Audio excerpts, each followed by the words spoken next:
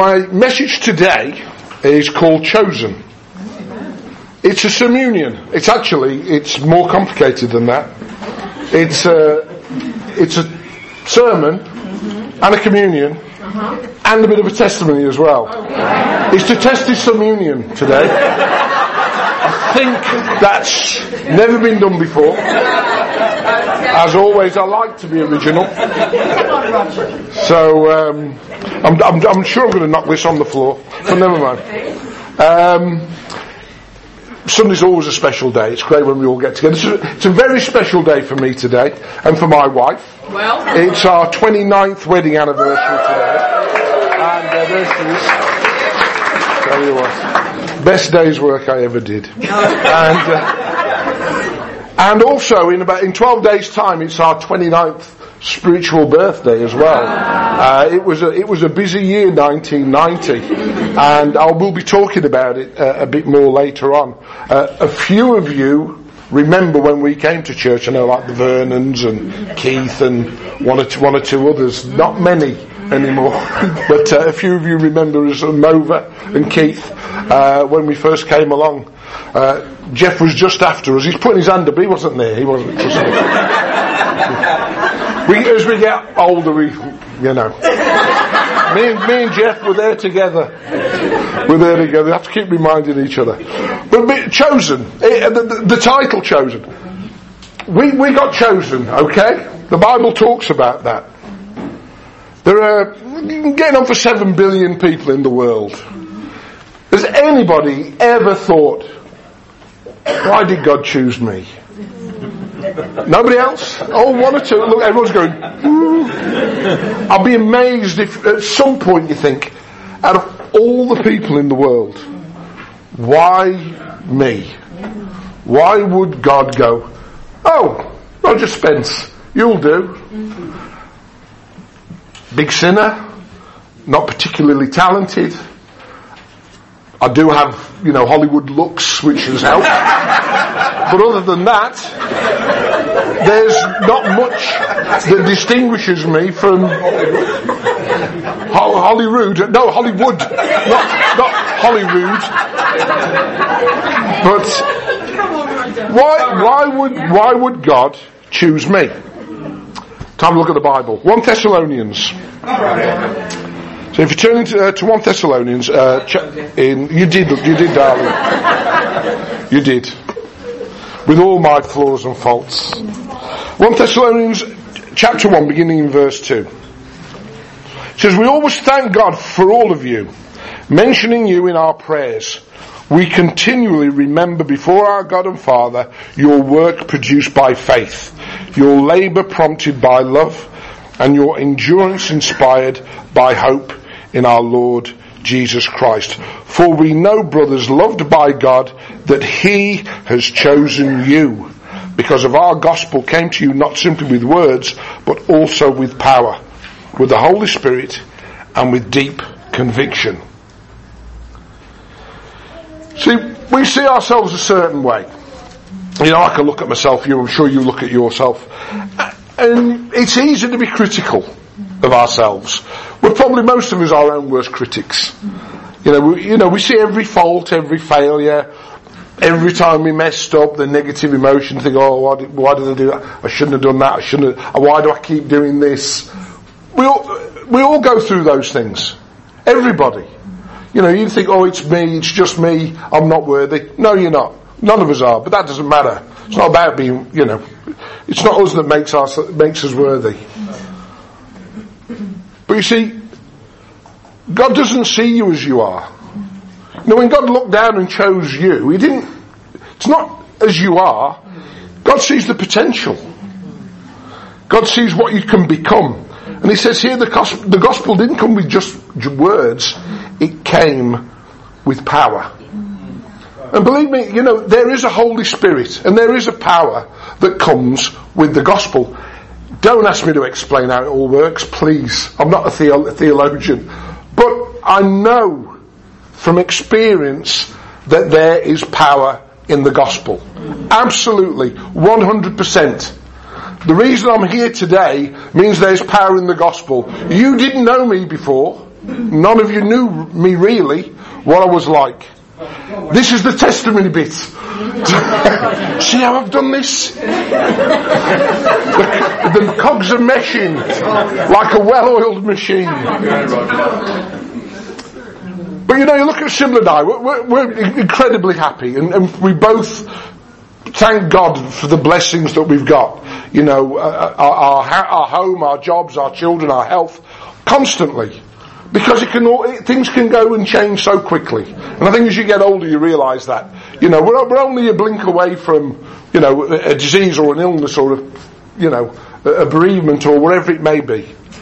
And we're continually thankful. But share a little bit about where we came from and our life. We met in 1987. Let me work it out. 34. I'd been in Saudi Arabia for 4 years, and we'd both been in marriages that were basically falling apart. And we met, and we were both going through separations and divorces with my wife, ex-wife, and Sybil's ex-husband. So we met in September 1987, and we were attracted, let's say, immediately, and we began to live together, and in November 1988 the twins were born.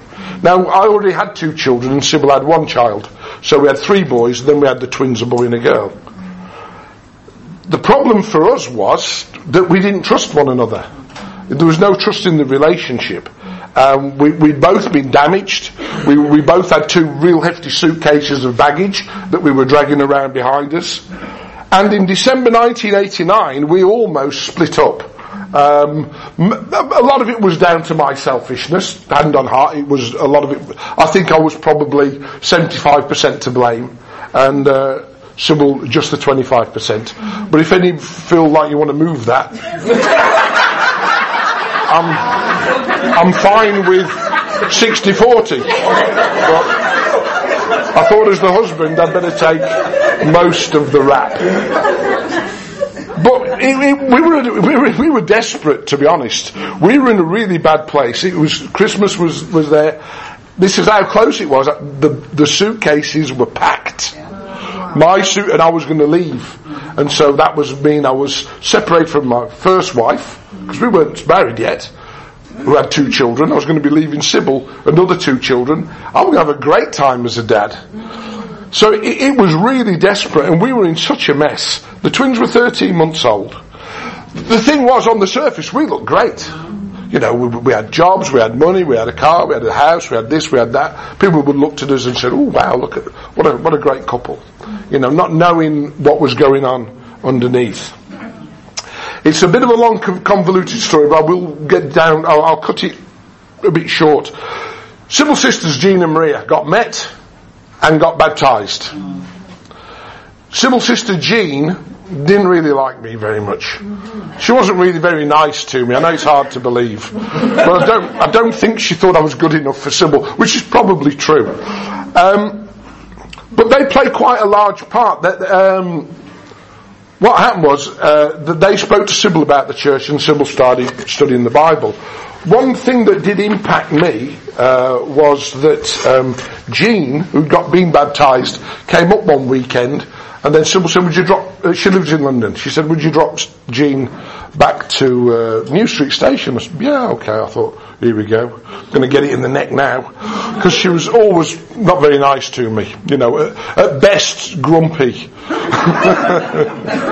But so I took it out of New Street Station and I got her bags out of the car. It was all quiet in the car. She was quiet and I was quiet. I thought, that's great. That's not a problem. And then I got her bags out and she said, "Oh, Roger, I just want to say, I'm really sorry for the way I've treated you. I've been a terrible, I've not been a good friend to you," and da-da-da-da. And I'm stood there. This is like, all I can hear in my head is this buzzing, what? And then she gave me a kiss goodbye and walked off. I'm still stood there like this. And I came back, I said, "Georgine had a breakdown." She's like, what?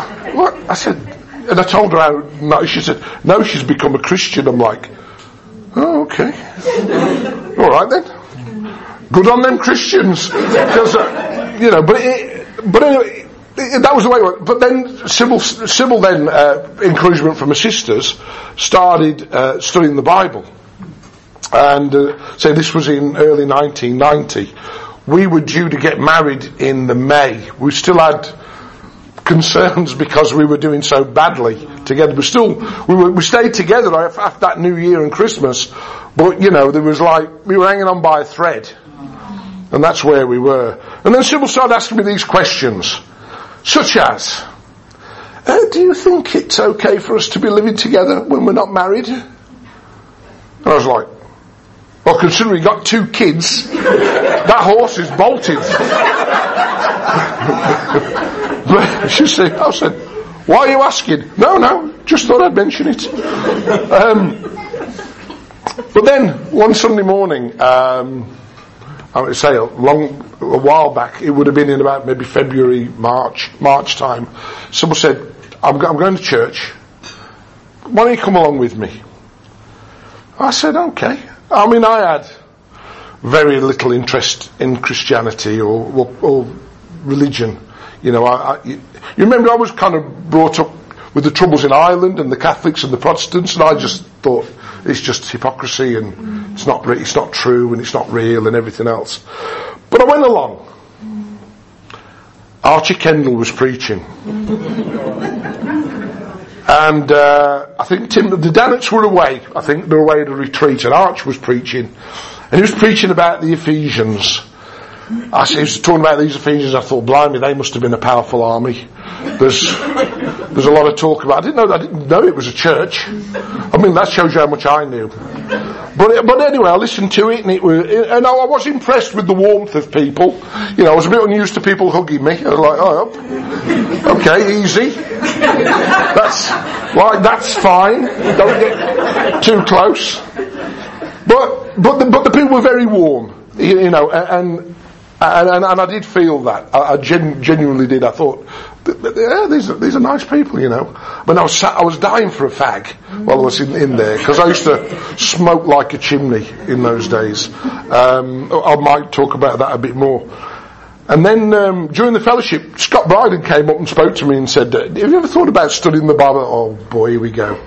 I said, no, but I said, "You're not going to convert me, so don't start." He said, no, we'll just pop round and we'll have a chat. And anyway, we went to a couple of marriage events as well. I think we had one with our friends over there. Sorry? Vernon, yes, I couldn't think of the name. We're going to completely out of my mind. George and I've only known him 29 years. Completely out of my mind. Gordon Bennett. We were at Clifford and Glynishes, if I remember correctly. I remember it well. I remember nobody wanted a cigarette. I thought, I love these people. I was the only one sat there smoking. Everyone sat in a big circle like around me. Big cloud. I told you, there's power in the gospel. Believe me. But so there's me puffing away, the only smoker. But we over about a 6-week period with help from the Brydens and the Dannets studying the Bible, we got to the point where we wanted to commit ourselves. There were a couple of things that stood in the way. One, we were still living together, so we did a sin study that night, and it was decided I needed to move out. So that conversation we'd had a month or so earlier was coming to fruition. I'm like, I said, I'll go in the spare room. No. You need to move out. The Bible talks about not a hint. What do you think people would think if they saw you leaving? They wouldn't, so, okay. So I spent moving into the Bryden spare bedroom. Remember, they were newlyweds. They'd only been married about 6 months. So, moved into their back bedroom until we got married.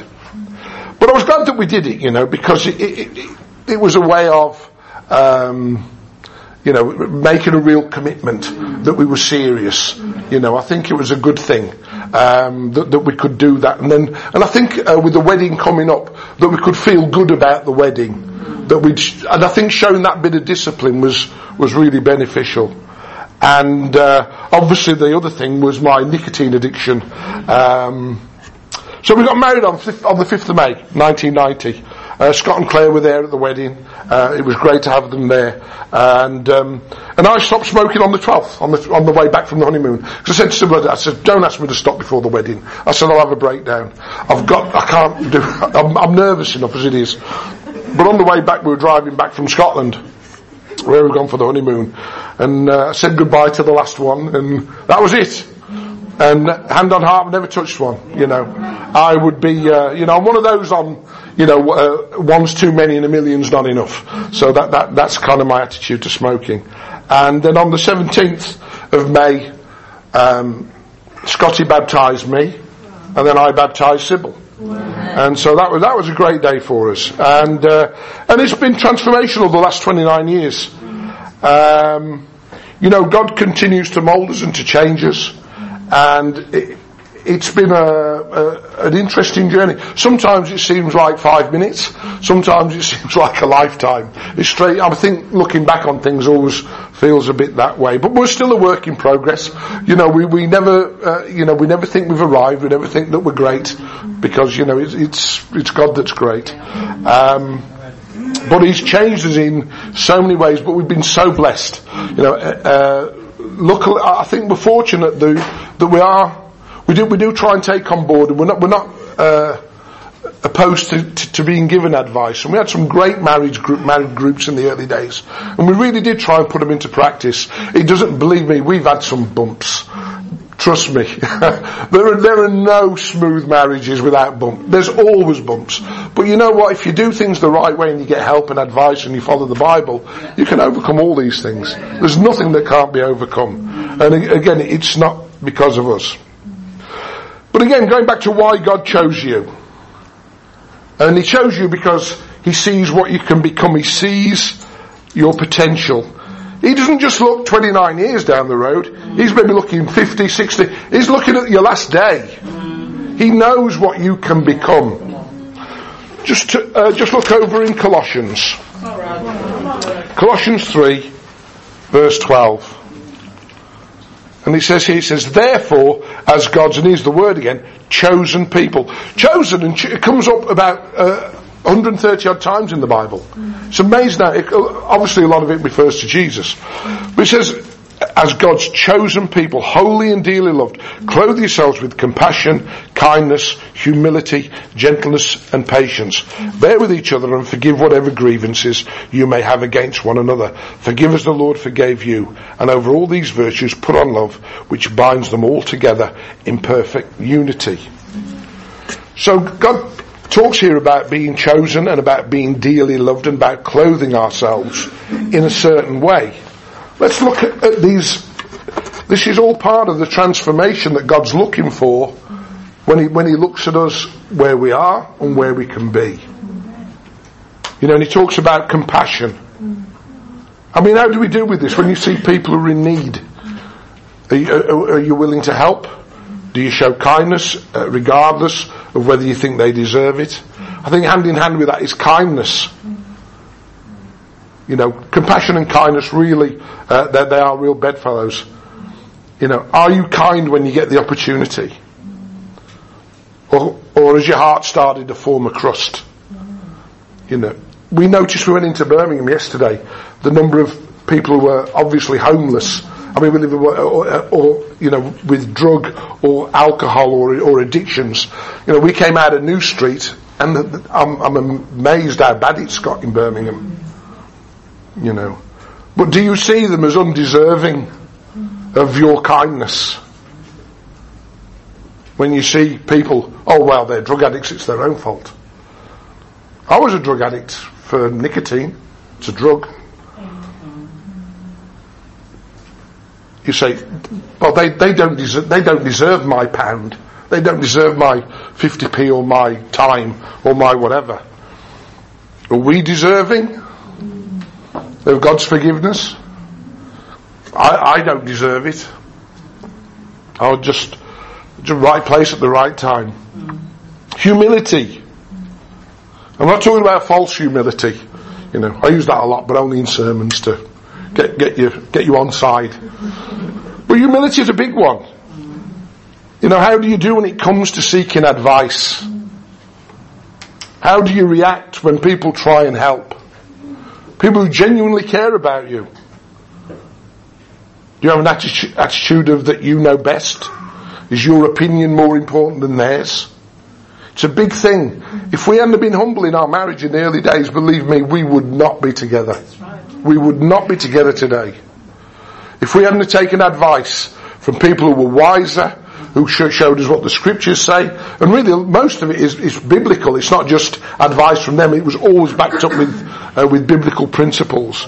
It made such a difference when we could see ourselves clearly the way God sees us. Going back to, with this the humility thing about some of the conversation, we learned some hard truths. I said, I love Sybil. Because I remember I said, do you love Sybil? Yes, of course I love her. I live with her, don't I? Must love her. You said, well, what about the biblical standard of love? And it was shown to me, I realised that the love I had was conditional on how Sybil behaved and how she treated me. I also saw that I loved myself far more than I love Sybil. And it was a rude awakening. I knew that I had to face up to it. And even now, after 29 years of marriage, I still need to remain humble and seek advice, because the Bible says the heart is deceitful above all things. Trust me, my heart can be very deceitful when it wants to be. I said, oh no, Roger, this is fine. It's okay.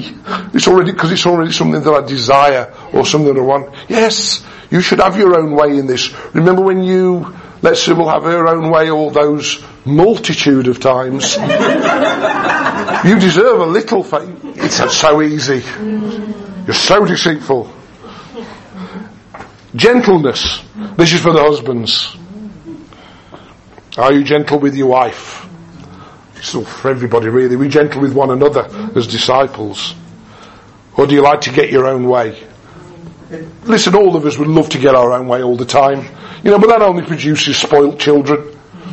You let your kids have their own way all the time, they grow up spoilt. God doesn't raise spoilt kids. Jesus wasn't spoilt.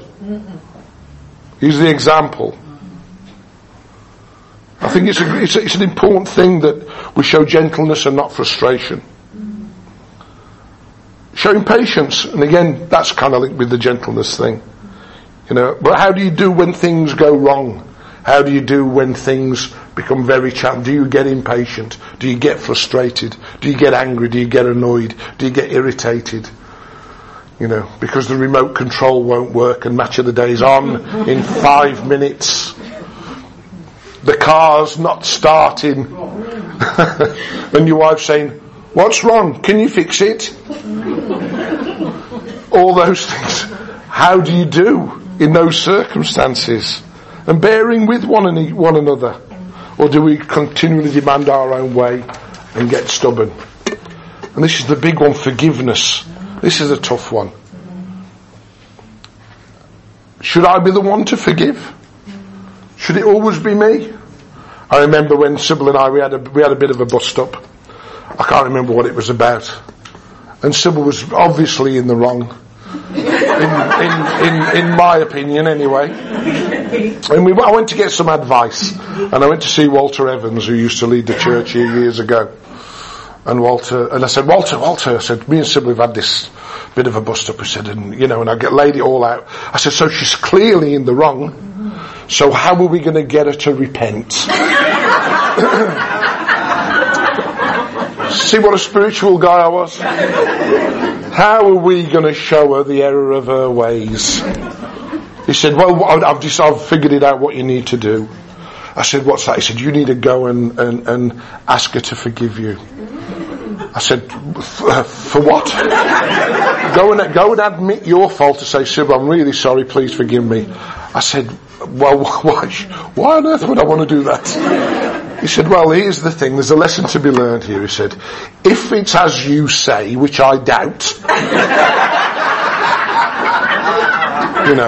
what you're doing, you're showing Sybil an example of true humility. You're accepting the responsibility even when she's in the wrong. He says, but if by any slim chance you might be in the wrong, wrong, well, you need to apologise anyway. So you can't lose. It's a win-win situation. I wasn't really feeling like it was a win-win situation. But I went ahead and did it. And Sybil was incredibly gracious, on which she said, no, it was me, I'm sorry. We shouldn't have done it. And I was like, oh wow, this works. Now I'm not saying use it as a cynical tool. I'm saying be genuine when you do this stuff. Do you know what I'm saying? Yeah. But forgiveness is a big thing. Here's the reality. It's a reality check for every one of us. Only forgiven people go to heaven. So just remember, only forgiven people get into heaven. And God says, if you don't forgive others, I won't forgive you. That is a serious challenge to us as disciples. And I constantly have to work on being forgiving people who have slighted me in one way or another. And it's a challenge. Because it's so easy to fall into, well, they deserve it. Why should I forgive? Listen, if someone's done you wrong and you don't forgive them, what's the ultimate victory they could have over you? Stop you going to heaven. Who's won? You say, yes, but I didn't forgive them. Oh well, tell that to Satan. We've got to forgive people. It's crucial. And it's ridiculous to think that, we can just laugh in God's face. God says, I'm forgiving every sin you ever committed, every slight, every little tiny thing. Yet you've got this one thing to forgive, and you're saying no? You're refusing? We have to, it's an important thing. And I can't stress it enough. Love. This is the thing that binds everything together, as the Bible says. The world peddles love willy-nilly, and I talked about when we did the study about when I got challenged and said, do you love Sybil? And I said, of course I love Sybil. And Scotty may remember, they said, just turn over 1 Corinthians 13, chapter 13 verse 4. And when we read this, and I'll just read it now again, it said, love is patient, love is kind, it does not envy, it does not boast, it is not proud, it is not rude, it is not self-seeking, it is not easily angered, it keeps no record of wrongs, love does not delight in evil, but rejoices with the truth, it always protects, always trusts, always hopes, always perseveres. And I remember they said, Roger, do you love Sybil? I said, yes, of course I love Sybil. They said, okay, read it again. And where it's talking about love, just change it for Rod and put your name in. So already it said, Roger is patient. Okay. Roger is kind. Now and again. Roger does not envy. Roger does not boast. Roger is not proud. Roger is not rude. I was starting to get nervous by now, you can imagine. They said this is what love is by the biblical standard. Roger is not self-seeking. Roger is not easily angered. Roger keeps no record of wrongs. Roger does not delight in evil. Roger rejoices in the truth. Roger always protects. Roger always trusts. Roger always hopes. Roger always perseveres. Let me say this, I fell short by a good margin. And I think most of us would. But that's what love is. When you say you love someone, that's the standard. We're all sinners, we're all flawed. It's a high standard. But you know what, if you're going to set a bar, set it high. So if you miss a bit, you're still going to be up there. Don't set the bar, if it was me, I'd have the bar down there. Jump over it every time. But would I be really fulfilling what the Bible wants from me? And I often say to people, you get involved with people in marriage, don't ask me if I love Sybil. Ask Sybil if she feels loved. And on the other hand, don't ask the wives if the husbands feel respected. Ask the husbands if they feel respected. That's what's important. R-E-S-P-E-C-T. I might do a song. Just to make it stick. Renee talks about that a lot. And I think that it's not just in a marriage. Husbands love your wives, wives respect your husbands. Disciples, love one another, respect one another. It's not just husbands and wives. Finally, this sermon about being chosen. We're going to look at the final choice, really. And this is the communion part. And this is about Jesus being chosen as well. Just turn to Luke 23. I will apologise. I use this scripture so much. I always, when I'm looking at the cross and the crucifixion, the one in Luke, it resonates with me. So I know I've used it previously, so I'm sorry that I've used it again. But for me, it's the one that it just says everything, really. And going back to our theme of chosen, I begin reading in verse 26. He says, as they led him away, they seized Simon from Cyrene, who was on his way from the country, and put the cross on him and made him carry it behind Jesus. A large number of people followed him, including women, who mourned and wailed for him. Jesus turned and said to them, daughters of Jerusalem, do not weep for me, weep for yourselves and for your children. For the time will come when you will say, blessed are the barren women, the wombs that never bore, and the breasts that had never nursed. They will say to the mountains, fall on us, and to the hills, cover us. For if men do these things when the tree is green, what will happen when it is dry? 2 other men, both criminals, were also led out with him to be executed. When they came to the place called the Skull, there they crucified him along with the criminals, one on his right, the other on his left. Jesus said, Father, forgive them, for they do not know what they are doing, and they divided up his clothes by casting lots. The people stood watching, and the rulers even sneered at him. They said, he saved others, let him save himself, if he is the Christ of God, the chosen one. There were many choices for Jesus. It says in the Bible, he gave up his life. No, he said, no one takes my life. He chose to die. He chose to go to Jerusalem. He chose to tell the truth when he was being interrogated by the Sanhedrin. When they said, are you the Son of God? He said, yes. It's as you say. He could have said, no. You've got the wrong man. Somebody else said it. He made his choices. And then he chose to die. And I was amazed when I was looking it up about chosen. How many times they talk about Jesus as the chosen one? God chose him. I keep trying to work this out, racking my brains a bit. If God chose Jesus, were there other options for God? I don't know, but that's what he chose. God maybe could have chose not quite so difficult a path. But he chose the most challenging path that he could have done. Let's just continue reading before we take the bread and the wine. The soldiers also came up and mocked him.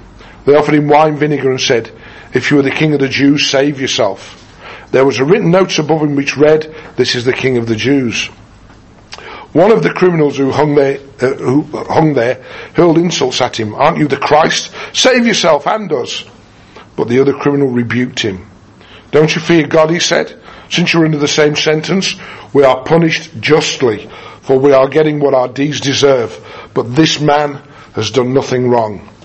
Then he said, Jesus, remember me when you come into your kingdom. Jesus answered him, I tell you the truth, today you'll be with me in paradise. It was now about the 6th hour, and darkness came over the whole land until the 9th hour, for the sun stopped shining, and the curtain of the temple was torn in two. Jesus called out with a loud voice, Father, into your hands I commit your spirit. When he had said this, he breathed his last.